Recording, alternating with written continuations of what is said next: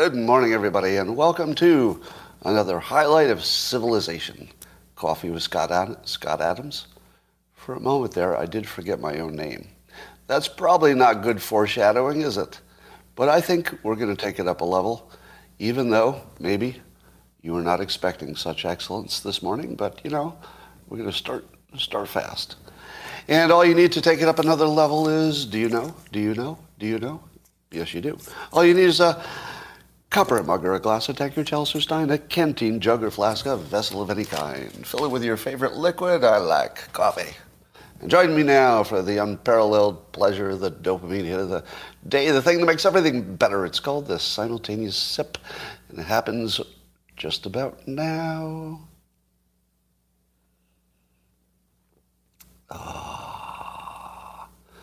The gloriousness of this moment cannot be understated or overstated. Choose one. All right. I have a recommendation for you. You know how social media is all evil and it's killing us all? Well, there's an account on Instagram that I'm going to recommend. It goes by My Stepdad 55. 55 might be his age or when he was born. I don't know. But My Stepdad 55. And it's literally this friendly guy who just does a video looks like every day, in which he teaches you things your father didn't teach you. It's frickin' amazing. It's like one of the best things on the whole internet. And all he does is he's this super like pleasant guy. You immediately wish this were your dad. He is the most dad of all dads. Like, he takes dadness to levels of excellence that you've never seen before. And all he does is teach you stuff like, I think he's teaching you how to wash the dishes, how to make some meals, how to change your wiper blades. I actually didn't know how to change my wiper blades. But he teaches you how. I just have the dealer do it. Let's see what else. So how to sew by hand, how to sew. How many of you learned how to sew to like fix a sock or something when you were a kid? How many of the men, talk about the men, how many of the men learned to sew? I did. Yeah. My mother taught me all those skills, or my grandmother, my mother and my grandmother. Yeah, Eagle Scout, right. Yeah, I learned all those things. I don't know if anybody learns them now. But it made me think that Instagram and social media, as damaging as they can be, and how they've changed our let's say our brains and our attention span, but it made me think this. Maybe instead of condemning and complaining about social media, we should take a tip from My Stepdad 55, and use it for information. Because if that's how people want to consume things, here he's made it interesting. Like the reason I recommend it is not just because the information is good, but he figured out how to make it enjoyable and short. Think about how much you could teach young people and adults too if you created content that was meant to be useful and was interesting and short. Think about it. There's almost nothing I wouldn't want to learn if it were interesting and short. One of the things that YouTube does so well is I will watch a YouTube history channel, a history lesson on almost anything because it's short and entertaining and well made. But if you said, hey, you learn this from your history book, I'd be like, you got other things to do. Yeah. So I think the potential for Instagram in particular, maybe Twitter later, is some serious useful information. You've seen all the relationship advice that tends to be terrible. And apparently there was some guy selling some kind of, I don't know, the Liver King that turned out to be a fake. So there's tons of bad advice on the internet. But what if it were good? So right now you can't tell the good advice from the bad advice. and free speech, means you're not going to change that. But what if you got good advice on social media? It's possible. There might be some way that could actually happen. Here's the funniest thing about social media. I talk about the same characters practically every day because they're the interesting ones, right? If somebody's interesting, I can't help it. They're just out there being interesting. And while I don't personally like Andrew Tate, I am so fascinated by let's say, the phenomenon of him, all right? Number one, he does a great job of getting attention and building an audience. Great job. But this is how good a job he does. I just want you to hold this in your head, and I don't need to add any commentary to it. I'm just going to describe it accurately, and it goes like this. So Andrew Tate is, at the moment, one of the most, let's say he's getting a lot of heat on social media, good and bad, but he's getting tons of attention, and his audience is growing and stuff. And he basically is a cigar-smoking, whiskey-drinking guy who doesn't have a stable relationship, who gives young men advice on health and relationships. Do I have to add anything to that to make it funny? That's actually a real thing. And just think about the world you live in, where I don't have to add any punchlines to anything. I can literally just describe it. He's someone who is held up as a role model for health, fitness, and relationship information, who smokes cigars and drinks whiskey on video, as part of his brand. And then he clearly doesn't have any kind of successful relationship in his life. So, and he's becoming Muslim. And he puts his money in depreciating assets. Cars. So he has 17 expensive cars. Those are depreciating assets. Worst investment you could possibly make. Do you think you can't get laid with one Lamborghini? Seriously? Do you need 17 sports cars to get laid? They're depreciating assets. It's not going to help you in your relationship to have 17. And it's not going to help you financially. It's the worst financial decision anybody ever made. So the other thing he does is give financial advice while he invests in depreciable assets. Okay.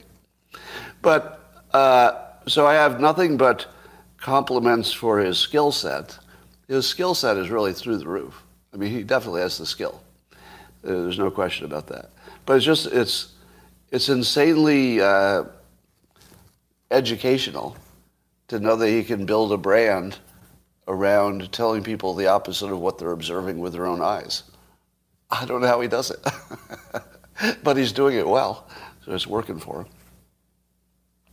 Here's a story I saw just before I went live. Somebody has developed insects that can eat plastic, and he's modified their gut biome somehow. So they actually digest plastic and turn it back into its organic precursors, I guess, if that's the right word. Now, isn't that great? Imagine if we could solve all of our plastic waste problems with insects that can eat our plastic. That's all good, right? Unless they get out of their little cage. What happens if one gets out? Has anybody noticed that our whole planet is made of plastic? They would basically destroy civilization. They would just they'd eat all your car parts, and your computer would be destroyed. It's the best and worst idea I've ever heard in my life. Okay, but that's happening. All right, this is the dog not barking theme for today. The dog not barking, most of you know, comes from a Shakespeare, not Shakespeare, what the fuck? All British things look alike to me. Sherlock Holmes, not Shakespeare. Sherlock, not Shakespeare. See, it was an obvious mistake. Both British, both smart, both have a sh in their name. It was an understandable mistake. Anyway, yeah, Sir Arthur Conan Doyle was the author. So in the Sherlock Holmes, one of the cases was solved by noting that the dogs were not barking. And instead of noticing something happening, Sherlock Holmes was smart enough to notice something that should have been happening that wasn't. And so this is a lesson to all of you. Don't just look at what's happening. Ask yourself what should be happening that isn't.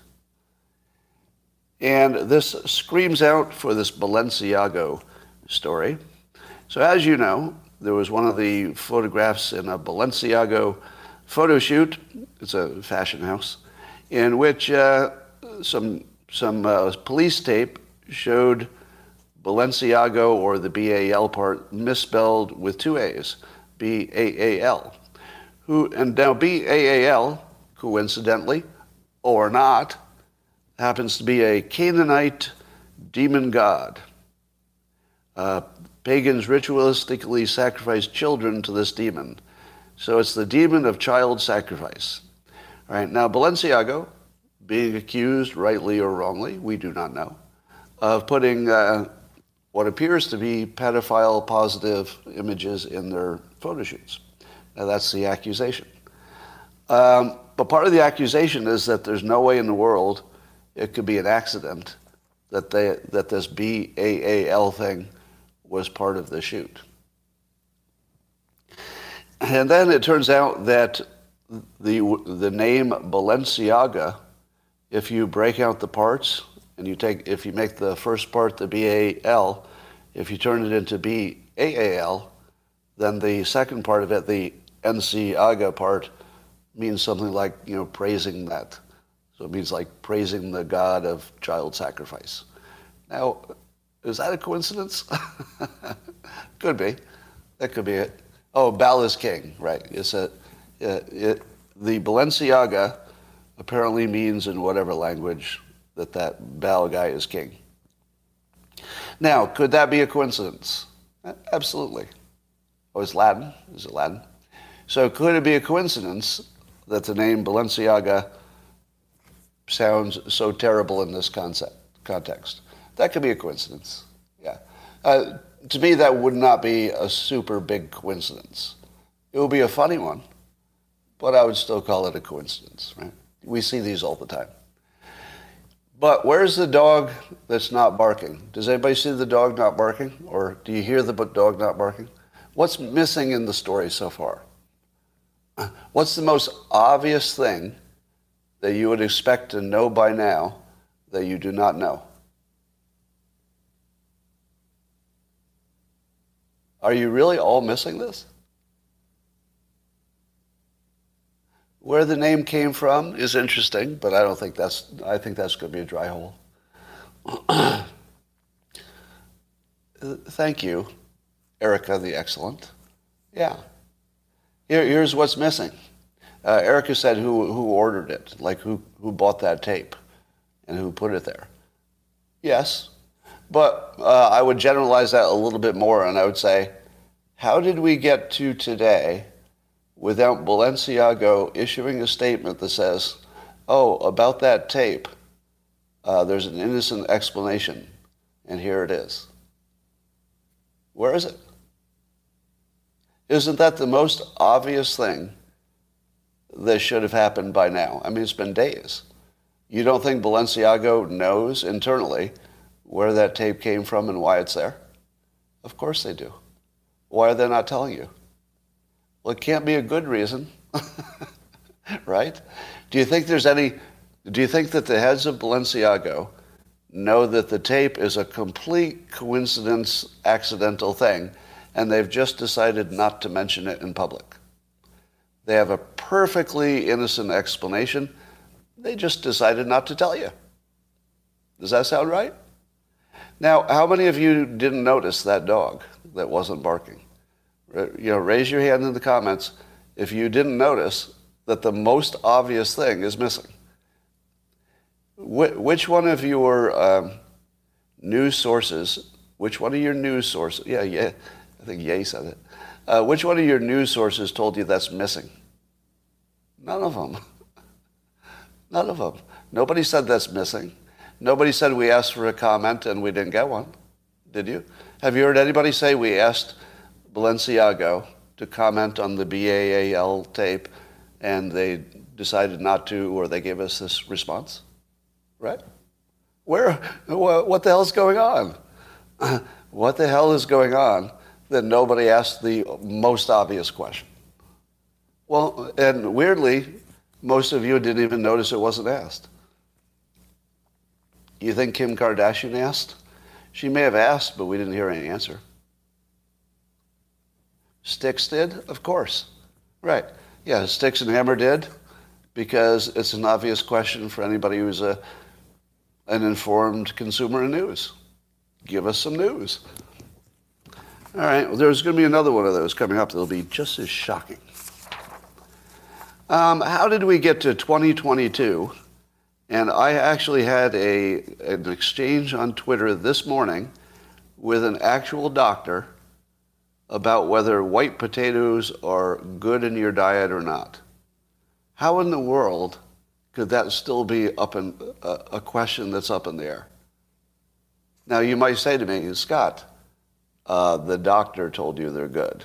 I'm talking about russet white potatoes. If the doctor says they're, and the reason is, apparently they rate high, according to one study at least, in satiety. Satiety. In other words, it satiates you or makes you feel like you've eaten enough. And apparently it's way high on that list on at least one study that somebody showed me. And therefore, eating white potatoes, it's a good, solid element of your diet. How many of you would believe that? So, satiety? Satiety. Thank you.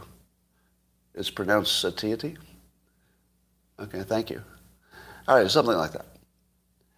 All right, so, but just to hold this in your head for a second. Imagine that it's 2022 and we can't agree whether a potato is good for you or bad for you. Okay. Now, here's what I've been taught. That potatoes spike your glycemic index. White ones do. The sweet potatoes, not so much. But the white ones spike your glycemic index. And if you spike your glycemic index, it will make you hungrier later. Right? Now, do you think there was anything wrong with the study that says that white potatoes are great for satiety? Satiety. In other words, they satiate you. Do you think there was anything wrong with the study? Well, do you think it looked at potatoes the way we really eat them? Or did it look at like a baked potato or a boiled potato? Baked or boiled, I think. And it did not include French fries. Did not include French fries. Did not include any fried potatoes, like hash browns or anything like that. Did not include, or at least I didn't see mentioned, what kind of toppings the potato had. If somebody gave you some French fries and they checked with you an hour later and said, would you like some more French fries? You'd probably say yes. I wouldn't mind another French fry, no matter how full I was, because I really, really like them. But suppose somebody said to you, this is a trial. We'd like you to eat this baked potato. And then you say, hey, excellent, I like potatoes. And what am I putting on it for topping? Sour cream and butter and all that? And they go, no, we're only testing the potato. And you say, what? Yeah, just the potato. So just eat the potato, and then we're going to check with you an hour later to see if you want some more potato. So you eat the potato with nothing on it. Okay. Glad they're paying me to be in this trial. Okay. And then they check with you an hour later and they say, hey, Scott, would you like some more potato? You know what I'm going to say? I'm good. I am so satiated with potato, I could not possibly eat another potato. Man, those potatoes hit the spot. Don't get me near another potato. No. I've had all the potatoes I need for a week. Oh, I'm good on potato. In the real world, nobody eats a plain potato, ever. Ever. Now, here's my bullshit detector rule, which I wrote about in Loserthink, I think. Here's the rule, and it goes like this. One of the red flags that doesn't tell you for sure if something's bullshit, but it tells you to look deeper, is if your observation, your common lived experience, is at odds with the science. Whenever that's true, that should raise a flag and say, wait a minute, is my observation wrong or is the science wrong? Now, my observation about eating white potatoes is if I put them in my diet, I gain weight immediately. And if I take them out of my diet, I immediately lose weight. And I've been doing it for years. For years. All I have to do is put potatoes in my diet, weight creeps up, take them out of my diet, weight goes down, and it's just 1-to-1. Now, if you're telling me that 50 years of experimenting have all been wrong, and if I told you that, would you be surprised that the studies that show that potatoes are great at satiating you, would you be surprised to know that even in that study, it says that other studies say the opposite? No, of course you would not be. That wouldn't surprise you at all. Because science on food is complete bullshit. Now, who was it who funded the study on satiety of potatoes? Who do you think funded the study? I don't know. I didn't look. Do you think it was Big Potato? Do you think there was anybody else in the whole fucking world who cared about the potato study? No, it wasn't Big Carrot. It wasn't the carrot people who said, I'd really like to fund a big study to find out if potatoes that we do not sell are good for people. No, it was probably Big Potato. Right? Like, who else would even care? Do you think anybody else cared? Do you think the scientists were sitting around saying, all right, let's come up with an idea. I'm really concerned about potatoes. I've looked at all the problems in the world, all the many things we could concentrate on, and I'm thinking a little bit more information about white potatoes would be where I'd like to put all of my scientific expertise. No, somebody was willing to pay somebody to study a white potato. Who? Who would be willing to pay you to study a white potato? There's literally nothing you can depend on food science. Many of you know my story. Years ago, I tried to start a healthy food product company to make a burrito that had all of your daily vitamins and minerals. And so, of course, I wanted to be as well informed as I could to know what was the right recommendation of those things. And do you know what I found out? Very quickly, that food science is not science at all. It's not even close to science. Pretty much everything you know about food is a guess or bullshit or somebody paid for a fucked up study. None of it's true. The only, as far as I can tell, the only stuff that's true is the stuff you can immediately test on your own body, right? You know that if you eat a bunch of sugar, you feel different. You know that. You know if you drink a lot of alcohol, you feel different. And you look different, right?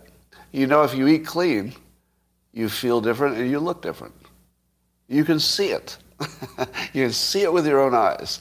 And when the stuff you can see with your own eyes differs from the science, which one are you going to believe? If it were a different topic, I might say believe the science. Okay, because science is the way that you make sure that your personal observations are not biased. But the personal observations are so consistent. And the science is so bullshit and not credible that I would actually believe my personal observation when it comes to food. I would actually believe that over science. Yeah, because I don't think there's any reliable science on food right now. All right. Let me tell you something that happened years ago. I dated a woman who was just crazy, and I'll put that in quotes, crazy, about eating clean, eating food that was organic and had no additives and no preservatives. And I got to tell you, she was the healthiest looking human being I've ever seen in my life. Like, she screamed healthy, and her diet was just perfect.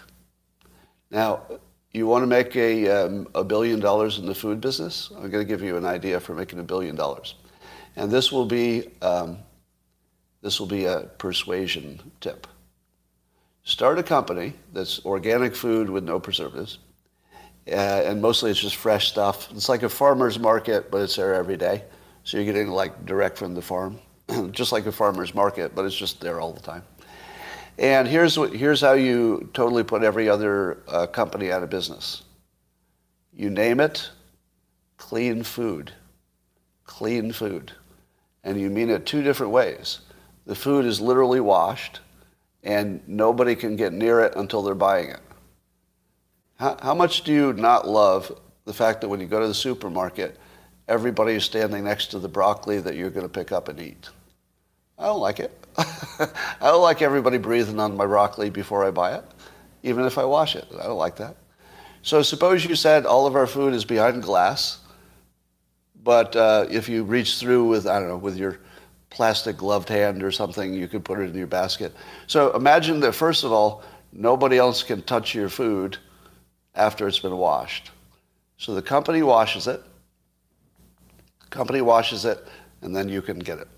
Now, hold on. I haven't made my whole case there, so don't get ahead of me.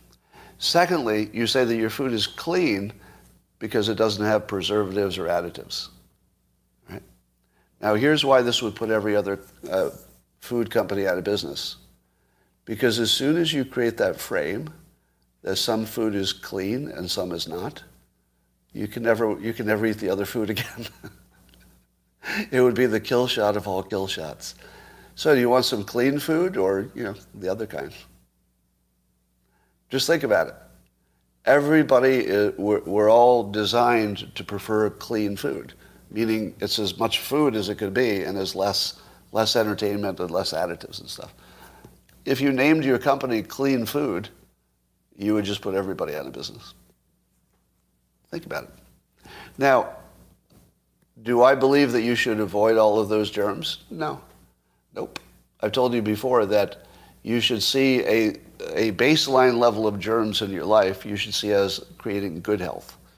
They make you healthier because they challenge your system on a regular basis. Right? So what's healthiest for you is that your food is a little bit imperfect, but that's hard to sell. All right. Do you remember a long time ago, I've said this so many times you're bored with it, but that I told you the reason we can't get AI to sound exactly like a person is that we don't realize that AI is already smarter than us. And in order for AI to act like a person, it would have to act like an asshole who didn't know too much. And then you think, oh, that's a real person. And you can't fool me. That sounds real to me. That person's a jerk, very selfish, and seems to only care about they-self. Yeah, that's a person. And I actually heard an AI expert finally agree with me. An AI expert said, one of the ways that you could determine if you were talking to an AI is you could ask it a hard question. And I thought, oh shit, that's true. Because AI can answer hard questions. So if you said to the AI, all right, what's the capital of Elbonia? And the AI would know, but no human would. So you could immediately detect an AI just by asking any hard question.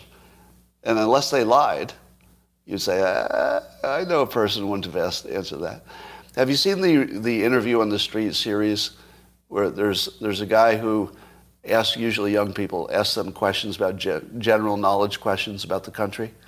And then whatever they say, no matter how ridiculous, he goes, right. And he agrees with them, and that's the punchline.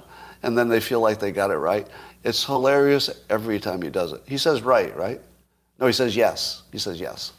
So he'll go up to somebody and say, can you name 2 states in the United States? And they'll be like, oh, 2 states, wow. States, there's New York. Is New York one? And he'll say, yes, name another. And they'll be like, Philadelphia? Philadelphia is a state? And he'll look at them and go, yes. It never gets less funny. Every single time he looks at them and goes, yes. Because you watch the person being so happy that they got the answer right, on film. It's diabolical. Anyway, Mayor Eric Adams, no relationship to me, said that they need to remove the seriously mentally ill people from the streets. So they're going to remove all the seriously mentally ill people from the streets. Now, here's a question. Did somebody just have that idea? Is that an idea that nobody had until now? Or is that an idea that Dr. Drew has been screaming at the top of his lungs for, 5 years that I've noticed anyway, probably longer, that you have to physically take them off the streets if they're mentally ill? And maybe the drug addicts as well, because there's some people who just can't take care of it themselves. So when I was reading this story, I had the following thought. If you were to collect up all of the street people and then you were to poll them, how many would be Republicans? Have you ever thought of that? It might be 0. Yeah, 25%. It might be 0. Have you ever heard of a Republican street person?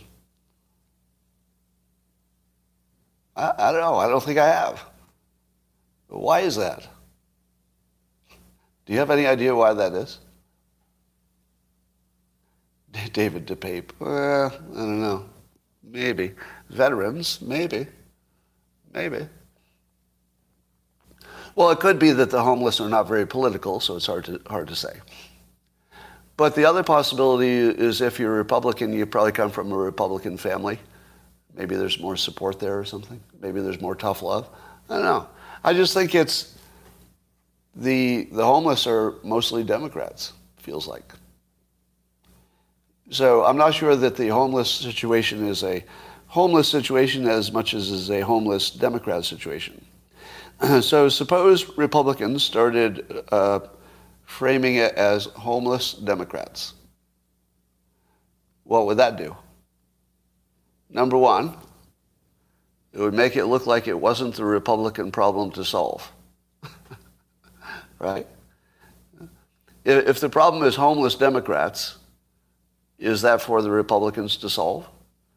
Because the Republicans just move out of the city. They do solve it. Republicans do have a solution for homelessness. They move. Am I wrong? Every Republican has a solution for a situation that isn't good. They fix it or they move. So it's not a Republican problem because Republicans have a solution. It's called moving or carrying a gun. Maybe carrying a gun. But Republicans have solutions for their own problems. They're taking care of it. The government doesn't need to solve all their problems. Do you know why I live where I live? One of the biggest reasons? Part of it is I live in the most survivable place in the world because it's not so cold outside that I'll die from the elements most days. And I'm not so close to the ocean that I'll get killed by a tidal wave. I don't have hurricanes. I don't have snowstorms. I do have earthquakes, but I'm earthquake proof and I'm not on a fault, right? So basically I've, picked a life that's the safest it could be. But one of the main things I picked was I was far away from homeless people. Far away from homeless people. Intentionally. And so I just said, if I don't want to live around homeless people, what can I do about that? Can I change all the homeless people into non-homeless people? Well, if I could, and that was good for them, I would. But I can't. So I'm solving my problem. Now, did I not solve my problem? Did I not solve my homelessness problem? Yeah, I moved away from it. And when people say, Scott, how would you like to go to San Francisco for some fun? I say, no. How about we don't go to San Francisco and that's our fun? How about instead of going to the pumpkin patch or some fucking thing that no male wants to do, how about we just don't do that? How about that? Solve my problem. Problem solved. I saw the funniest stand-up comedy about some guy who said that no guy wants to go to the pumpkin patch? Is that true? That no husband wants to go to the pumpkin patch. Oh, we'll go. We will go to the pumpkin patch. We will. But no man wants to go to the pumpkin patch. Because once you get to the pumpkin patch, it's just looking at pumpkins. And it's not really interesting. All right. I saw an article on CNN that correctly, to their credit, criticized the fact that Merriam-Webster has entered gaslighting into the dictionary, but they did it wrong, which I should have mentioned, but CNN's opinion piece did. And here's what's wrong with the Merriam-Webster dictionary. Gaslighting is not just lying. Now, you probably remember I tried to tell you this and I just gave up. Because common usage does change the word, right? So gaslighting used to mean not just lying, but lying about something that's so obviously a lie that you question your own sanity that someone could say it with a straight face.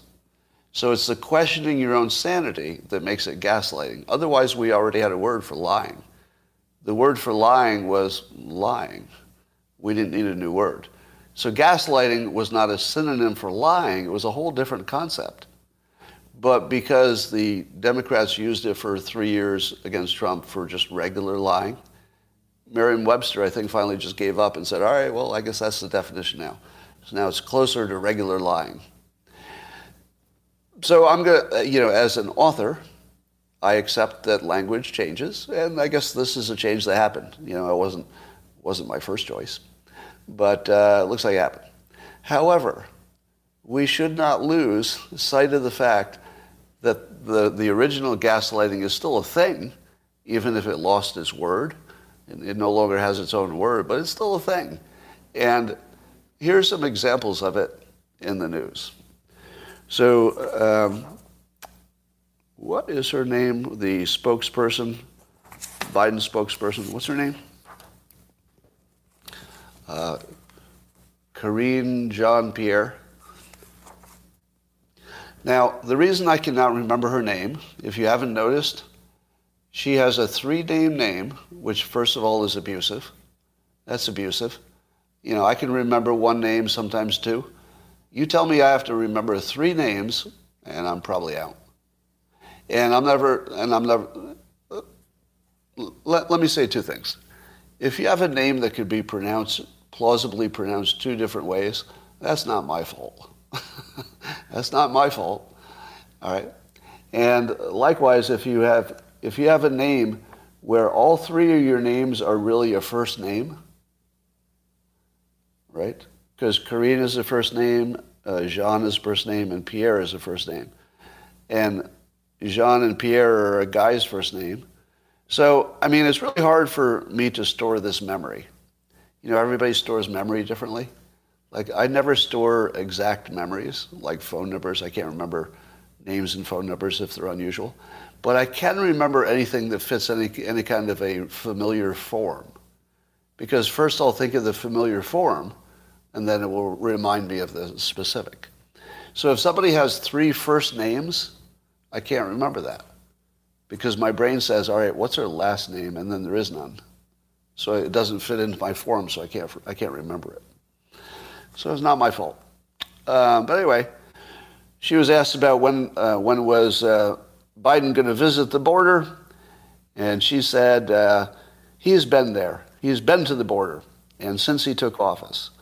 Now, apparently, that is the world's easiest thing to fact check. He has not been to the border since he took office. And yet she says it like straight out and then doesn't correct it. No correction. That's very close to gaslighting. Now, it's just short of intentionally trying to make you feel insane, but it's a weird kind of lie. Now, I think Trump and maybe even Biden were, pioneers in this kind of a lie. The kind of a lie where it's easy to know it's a lie, it still works. It still works. Because the Democrats who watch that, What do you think the Democrats concluded when she said he has been to the border? I'll bet 100% of Democrats, 100% said, oh, well, he's been to the border. I guess that was a dumb question, Fox News. Don't you think? Do you think that there was even one Democrat in the entire United States who saw her claim with a straight face, he's been there since he was elected? I'll bet there wasn't even one Democrat who questioned that. Do you? Like literally, I'll bet not even one. Maybe within the professional class. But within normal voters, I'll bet not even one could tell the difference. That's my bet. And of 70, 80 million people, I'll bet not even one knew the truth. How many of the Republicans knew the truth? Probably half. There's a really big difference in knowledge. All right. Kristi Noem, governor of South Dakota, is banning TikTok, the app, on state devices. So individuals can still use TikTok in South Dakota, but not government agencies on their government equipment. Now, what does that remind you of? What is my analogy for what Kristi Noem just did? She did something that DeSantis does all the time. What's free money? Thank you. Yes. She picked up the free money. Who exactly was going to argue that government employees should have TikTok on their government devices? Was there somebody going to come out and say, hold on, Governor. We would like to use TikTok on our government phone. Like nobody. Literally nobody could make that argument. This was free money. There will be people who agree with her, and then people who shut the fuck up because they don't want to argue the case even if they think they should. This is the freest of free money, right? Now, remember, I told you this when Trump started doing it early in 2015, 16. He always picks up the free money. He stopped doing that, by the way, which concerns me. But DeSantis, he was picking up free money every day. Free money? Sure. And nobody's going to say this thing out loud, and I get free money if I say it out loud. I'll just say it out loud. And then he gets his free money. So that's a real good sign for a future leader if they can at least recognize the easy stuff, right? Here's another one. Apparently, the Department of Agriculture, the federal government, is still buying and using Chinese drones for their agricultural surveying. And we know that the Chinese-made drones can send their data back to China, and they can have all kinds of information. Now, I don't know if the agricultural information really is helpful to, I'm not sure that China can get enough from, the information from a drone over a farm. I don't know if that helps them or not. But don't you think we should ban that? Don't you think you'd like to know who is the biggest drone manufacturer that's completely American? Why don't you know that? Why are we sitting here, and if I said to you, the biggest drone maker by far is DJI? Is that the name of the Chinese company? I think it is. But what's the name of the biggest American drone maker? I don't know. And why don't you know that? Yeah, well, I'm talking about the hobby-sized drones, the ones that an individual can purchase. Yeah, I'm not talking about the big defense contractors. So DJI is the Chinese manufacturer. But what's the biggest American-only manufacturer of drones? You don't know. Why don't you know? Let me ask you this. All of you are smart enough by now, you're all well-informed enough to know, that if you had a choice of buying an American drone versus a Chinese drone, you might even pay more to get the American drone. Am I right? You would pay a little bit more to get the American one because you might think that it's a little more data secure. So what's the name of that company? So China wants to sell you Chinese drones, and your press has never told you the name of their competitor. Think about it. Think about the dog that's not barking. It's a huge story. You see it in the headlines everywhere. People should not buy Chinese drones from a company named DJI. And what's the name of the other company they should use? I don't know. I've never heard it. Do you think that's an accident? Is it an accident that none of the stories about the drones that you should not buy includes any reference to the one that maybe you should buy? What the hell is up with that? No, I don't think Lockheed, Boeing, and Raytheon, I think they make the big drones, the military drones. I'm not talking about that. I'm talking about the little ones that fly over your house. Is Acme real, or are you joking? I'm seeing people say Acme drones, but Mattel? No, I'm talking about like serious industrial drones, but not military. But seriously, is anybody's mind blown that you don't automatically know the name of the competitor to DJI? Never even heard it. Now, some of you are saying EXO, but I've never heard that name. EXO? So that's the name of a drone. So you'd have to be sort of in the drone business or a hobbyist to actually have heard that. So it looks like EXO. Now let's do a little search on that. Okay? Let's find this out right now. So EXO drones. EXO drones. Give them a little commercial here if this is what I think it is. Yeah, so that is EX Drones official site. And let's see if the drone, see if it comes up. Okay, yep, there we go.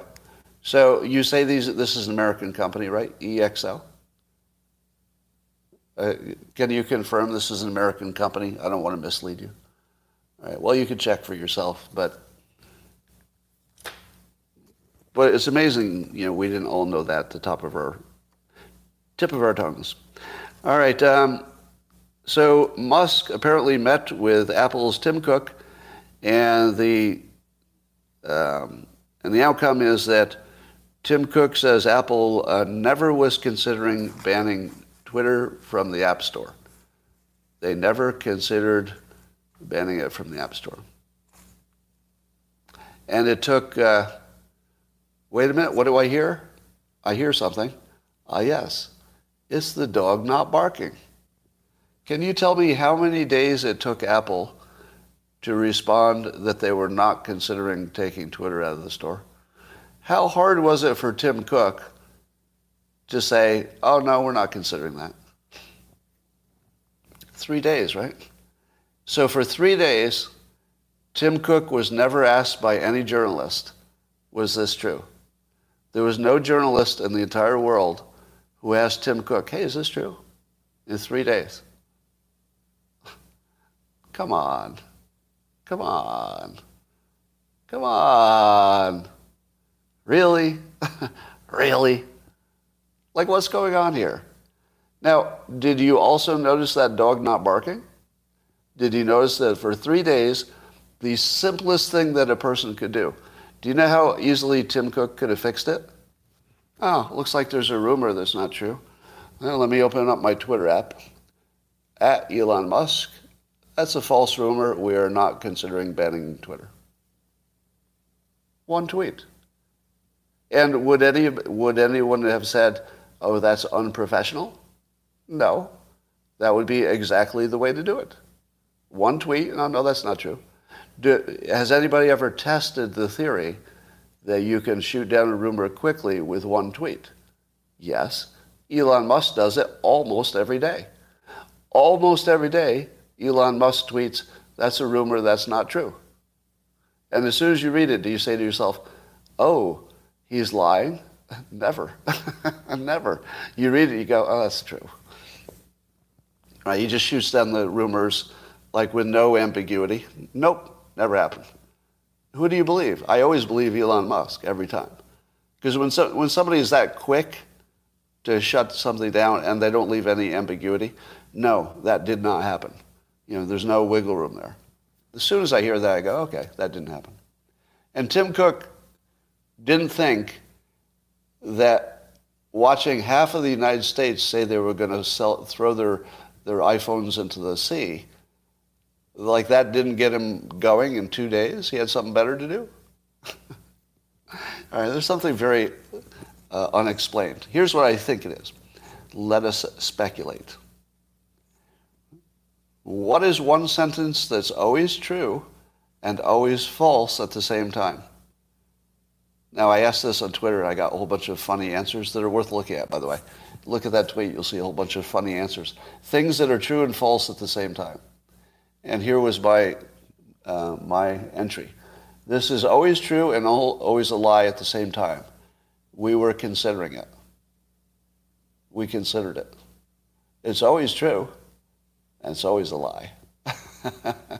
Always true and always a lie. Do you know why I know this for sure? I made a very big mistake once when talking to my doctor years ago. I forget what the context was. So this was years ago. And the doctor asked, had I ever considered ending my own life? And unfortunately, I didn't think this through.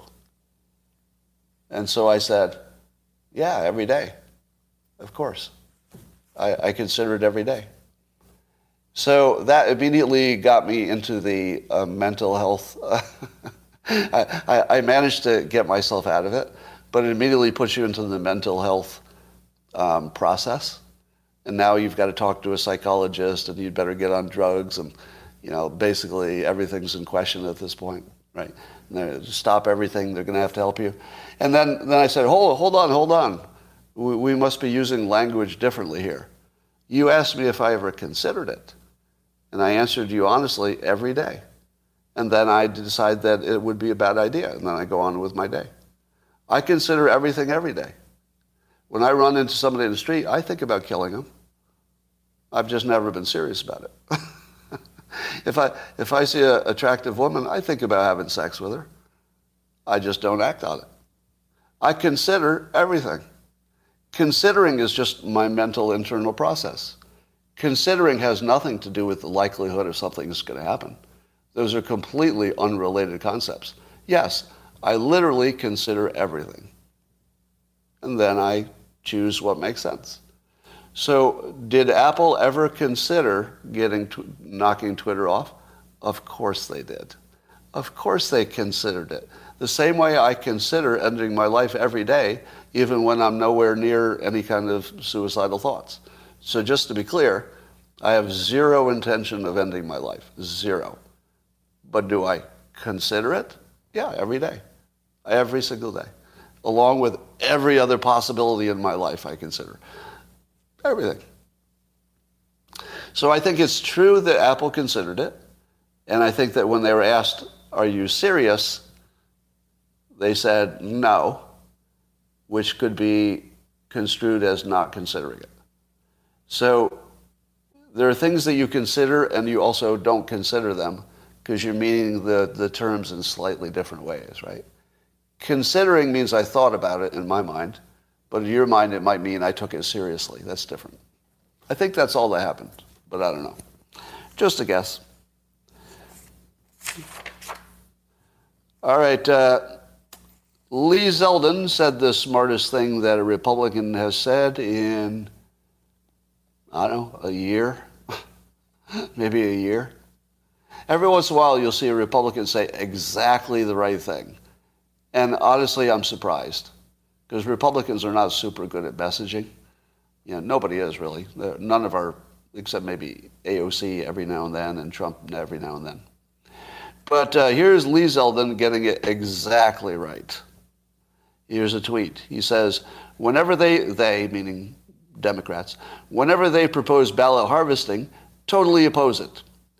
Whenever they pass ballot harvesting, do it so much better than them that they deeply regret ever passing it in the first place. All right, standing ovation.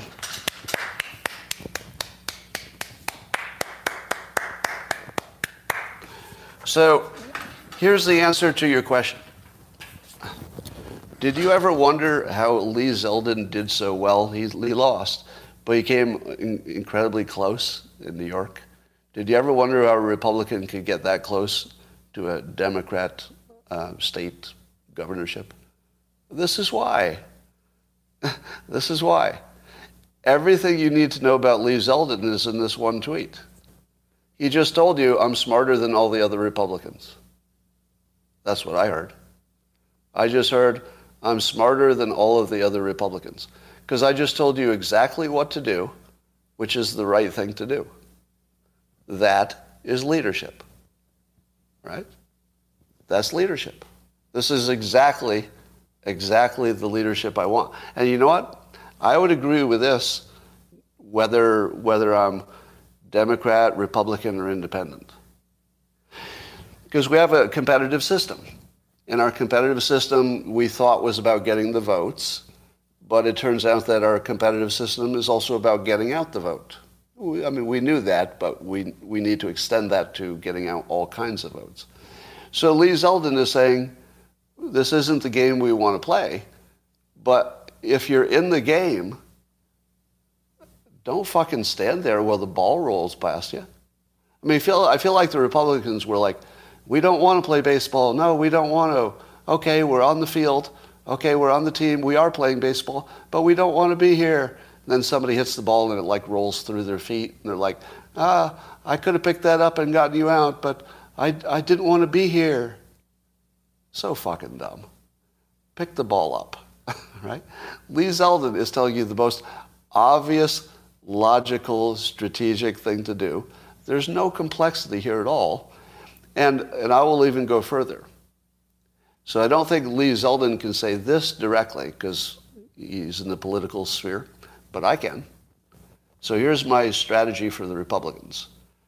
Whether or not they actually care about their people voting by mail, no matter whether they care about it or not, they should say it's their number one priority, and they should tell Republicans, this is a vote by mail election coming up.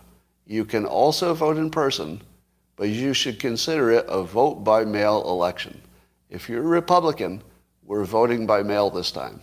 If there's anything you can do, make it a vote by mail, and make sure that you've legally helped everybody vote by mail who's anywhere in your environment. You should check with everybody, especially the elderly, especially the people with special needs. You should make sure that all of their votes are heard. That would scare the living shit out of the Democrats. But right now, the Republicans are playing as stupid. They're like, oh, we hate it that you do that ballot harvesting so successfully. What is that? Is that the leadership you want? The leadership you want is complaining that the other team is better. That's it. Oh, I'd like to vote for the team that doesn't do a good job on ballot harvesting, rather they complain that the other team does a good job in a completely legal process as far as I can tell, right? Like there's no leadership there. Lee Zeldin just showed you leadership. So now, who do you want to be your Speaker of the House? Too late. Did McCarthy already get picked? Or is that not until that can't happen until the actual majority happens, right? After January something. Right? But am I wrong? Like, Lee Zeldin is the best leader who doesn't have another job. Well, I guess he has another job, but I don't know. They should think about him as Speaker. Neuralink is ready for human testing if the FDA approves. So Musk says that's a go. And the potential uses for Neuralink, which is literally a chip which they literally will drill into your skull. Not into your brain, but they'll put a little dent in your skull and put a little chip in there. I'm not sure I'll ever be able to sign up for that, but maybe, who knows. Anything's possible. But among the things that might be possible with this little chip is restoring sight to the blind. Is that amazing or what? Restoring sight to the blind. Holy cow. but also maybe restoring use of the limbs to the paralyzed people. What? Restoring the use of your limbs to paralyzed people? Like, this is so futuristic, it's hard to even wrap your head around it. But what if it works?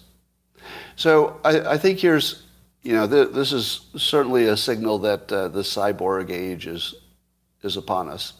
Now, clearly we're already cyborgs because even though your phone is not physically attached to your hand, it sort of is.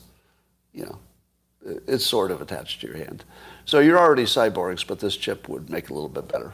Better even than the Apple Watch to turn you into a cyborg.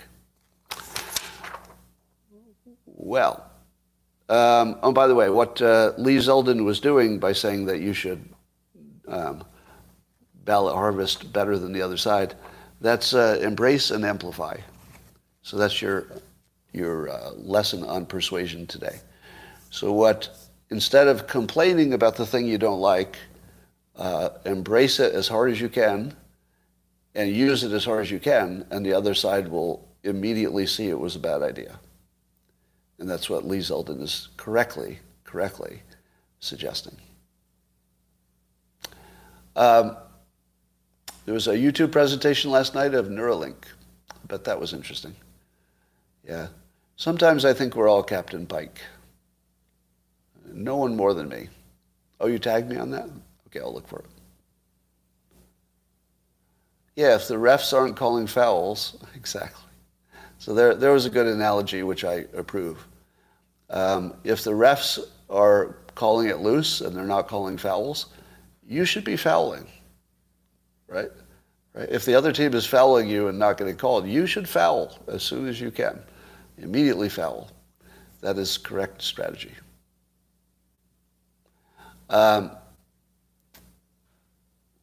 Now, do you think that Apple may have blinked because Elon Musk saying he might have to build his own phone doesn't sound like a bluff, does it?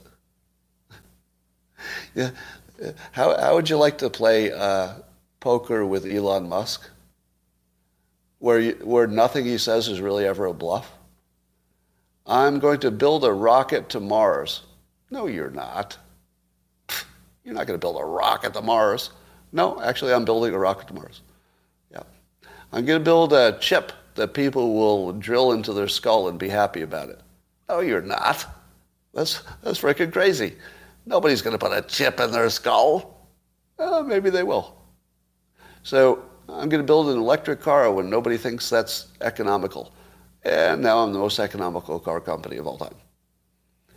So the last thing I would do is say to myself, nobody can compete with Apple on phones at this point. I mean, Google and Apple have it all wrapped up. There's nobody who could enter the market at this late stage and make an impression, except the one person in the world that you would be afraid of would be Elon Musk. I'm going to make another prediction. I don't think we'll find out if this is true, but my prediction is this. Elon Musk already has a phone design, the specs. Not a full design, not a buildable design, but I'll bet you somewhere in his messaging or in his files, he's got an actual design for a new kind of phone that would not use apps. I'll bet you. I'll bet you he's at least intellectually engaged enough that he would be super interested in what that would look like. Like from an engineering perspective, how would you build a phone that would leapfrog current phones? All right, here's the first way you do it. How often do you want to use your phone, but your hands and your mouth are busy doing something else? It's like all the time, isn't it? Do you know how many times I want to Google something while I'm walking to my car? Like all the time. And I don't always want to take out my phone and look for it. Here's what I like to do. On the way to the car, I like to have a question, and I like to just think it, and then have it spoken back to my brain. Or, maybe I speak it out loud when nobody's hearing. Maybe it's an audio thing in my ear. But I like to just be walking along, and say, what is the capital of Albonia? And then in my ear it says, Browning is the capital of Albonia, or something. Like all day long, I want to know things that I should Google, but I'm not going to. So if Neuralink could get to the point where I don't need a physical phone, then your Apple phone is worthless. Imagine if Neuralink could get to the point where you could see a screen that other people can't see.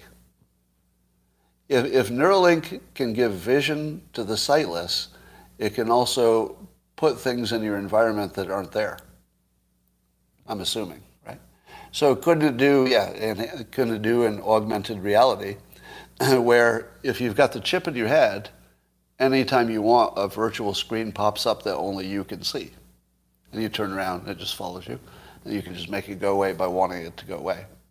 So imagine I'm walking to the car and I think, what's the capital of Albonia? Boop, screen pops up and I see it on a map. I think that's where we're going.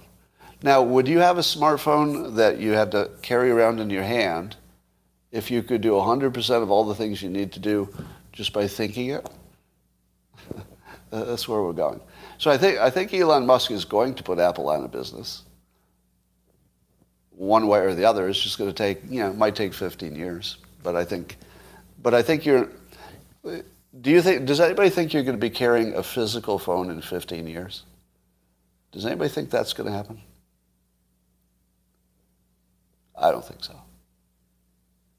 That seems the least likely future possibility. Yeah. I don't know what it will be, but it's not going to be a phone. It might be glasses with a chip or something like that.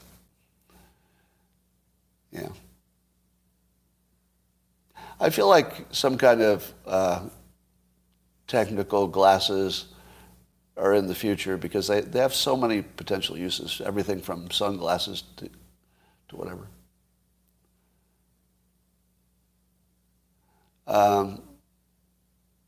Could it help with brain chemistry? I would think so.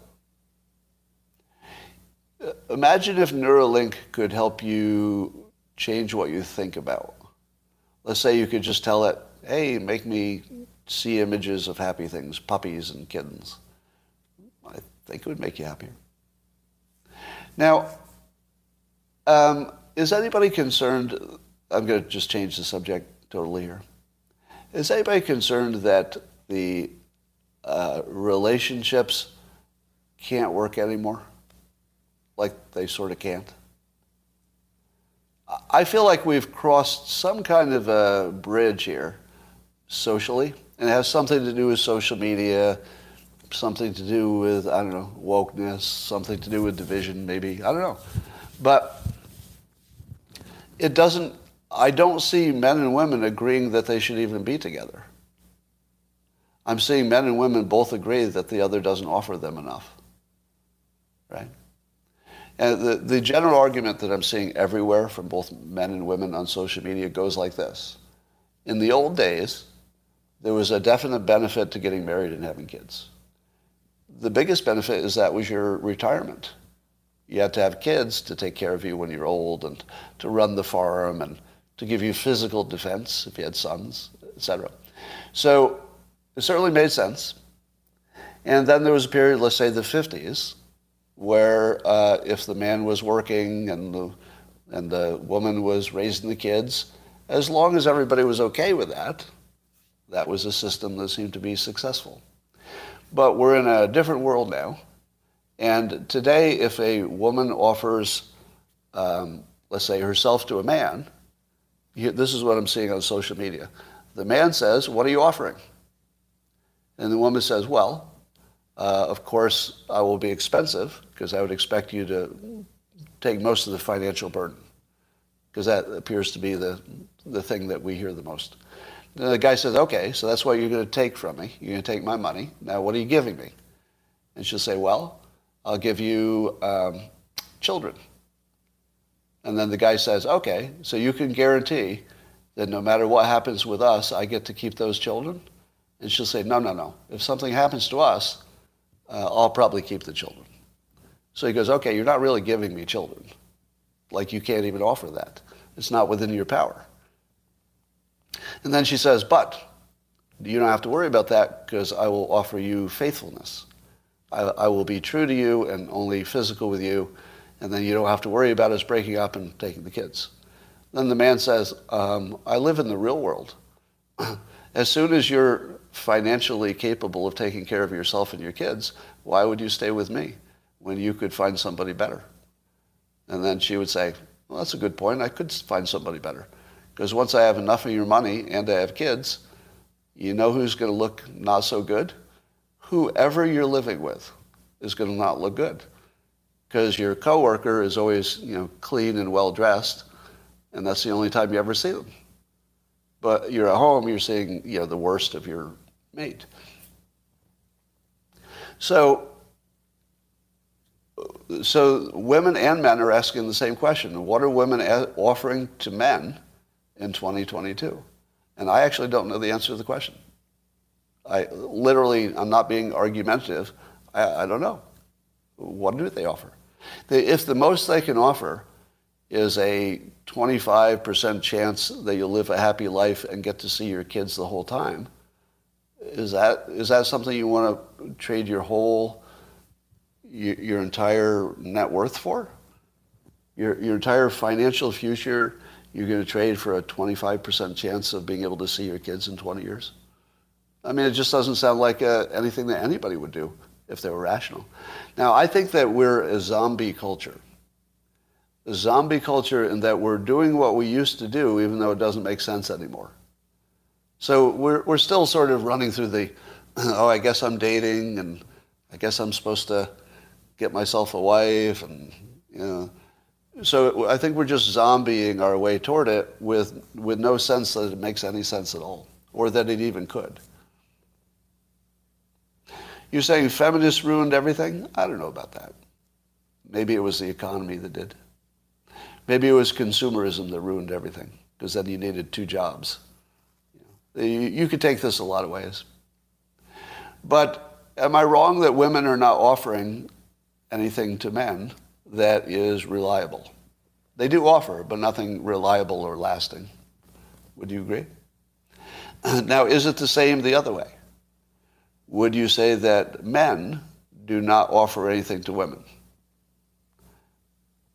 Because I feel like they offer money sometimes and physical protection sometimes. But do men really offer physical protection to women? Think about it.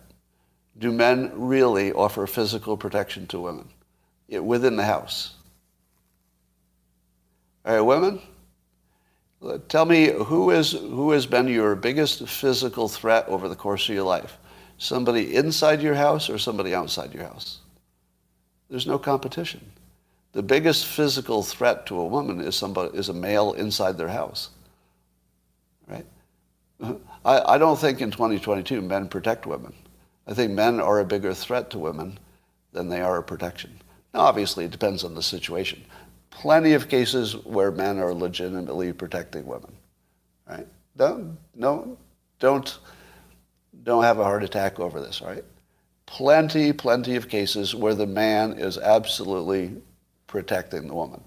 But what I'm saying is the woman really seeing that benefit? If you're a 20-year-old woman and the only time you've ever been abused is by your own boyfriend, maybe once or twice, are you saying to yourself, I really need a man to protect me? Or are you saying, I better live alone because the most dangerous thing I could do is live with a man? I don't know. But so I think the entire, what do we call it in business? The value proposition. I think the value proposition for both the men and the women is that they're not offering what they used to. Not offering what they used to. And how about having kids? Let me be brutally honest. In the old days, like what I imagine the old days in the 60s, I think having a kid was sort of a good deal because you could interact with your kids and sometimes you could do some family stuff that everybody liked. Do you know what it's like having a kid today?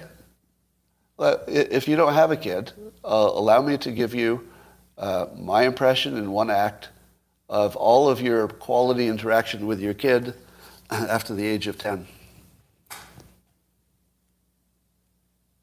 Uh-huh. Yep. Uh-huh. Right, right. Uh-huh. Uh-huh. Yeah. Pretty satisfying, wasn't it? Yeah, now that's the sort of thing you want to organize your entire life around. Because if you do everything right, you can get that. Yeah. You can have the satisfying experience of having your kid not give a fucking shit about whether you live or die.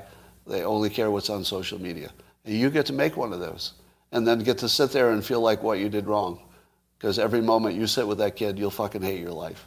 Because you're like, I love the kid, but I fucking hate this. I hate this moment. I hate dinner. I hate sitting in the car. I hate walking with them. I hate having a conversation. Shut off their phones. Try shutting off a phone. Has anybody tried punishing a kid by turning off their phone? How'd that work out? I mean, it happens all the time. Have you ever seen anybody change their behavior because you turned off their phone for a week? I haven't. I've never seen any kid change their behavior because they lose their phone. Because they just find a laptop or an iPad usually. Cernovich kids, let's say, don't have screen time. Yeah. So that's also true of people in the tech business. The people who are least likely to allow their kids to use technology are the people who make it. You know that, right? The people who are least likely to get hernia surgery are who? What class of people are the least likely to get hernia surgery? Doctors who perform hernia surgeries because they know too much. Right? The people who make your technology are the ones who don't let their kids see it. China doesn't let Chinese citizens see TikTok. They have a version of TikTok that's just like a propaganda version. China doesn't let their own citizens use TikTok. The people who know the most keep their kids away from it. That is not true. Well, it's not true for every person. Your wife quit using her phone when she's with you? Wow. Yeah, they use the phone in school now too. That's right. Scott needs a hug. All right, well, I don't have anything else to talk about, so I'm going to say that's it for today.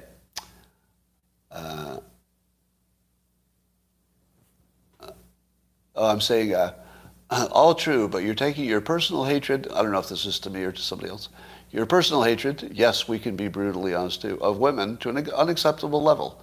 You're going to lose people unnecessarily. Tone it down, please. Do I sound like does that sound like me? Here's what I think I'm doing. I think I'm just being a straight caller of balls and strikes. I don't think that men are adding enough to women and women are not adding enough to men. So I don't believe that I'm showing a bias against women, am I? Because I'm saying that neither is giving enough to the other. I just did a whole explanation of how the most dangerous thing to a woman is a man in her own house. Does that sound like woman hating? No, maybe it does. Maybe the truth is too brutal. Or maybe you were talking to somebody else, I can't tell. What about Steve Jobs?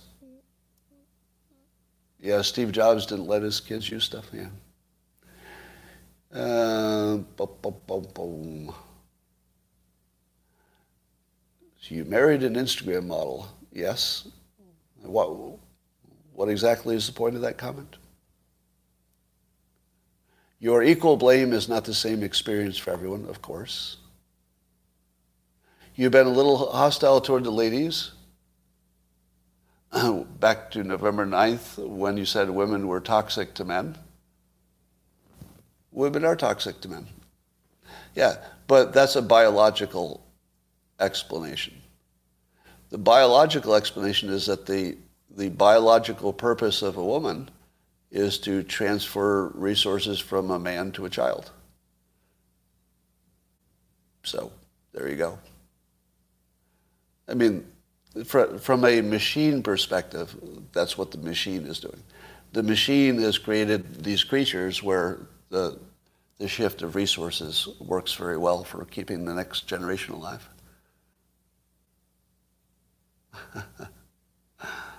All right.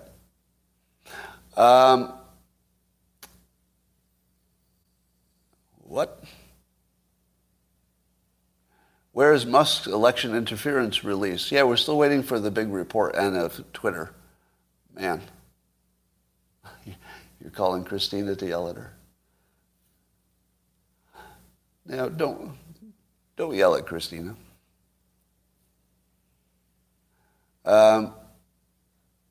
Remember when you called your relationships rental wives? I do. Yeah, I think rental is going to be the model that has to be at least tried by some people. Yeah.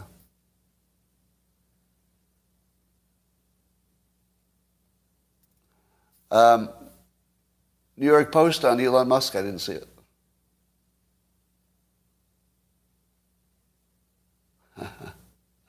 Oh yeah, maybe. No, I think the trouble is that marriage is a rental that we don't acknowledge. I think people look at the statistics and they say, yeah, I'm going to try to be the one that lasts forever. But realistically, it's probably a rental. Like, if you got married thinking that you were going to be the one who beat the odds, I would question that point of view. I should follow Andrew Tate and go Muslim. Wouldn't you love to see an honest poll of Muslim women versus other women to see who's happier? What do you think that would show? If you did an honest poll, I don't know if you could do it unbiased, but if you could find a way to do it, do you think that Muslim women would be less happy? I don't know. I do not know. Yeah, it could go either way. I wouldn't even know how to predict that. Yeah, Iran's a special case, but... All right. All right, that's all for now. I'm going to talk to you tomorrow, YouTube. I'll stay with the locals people for a little bit. Bye for now. Spotify and YouTube and Rumble.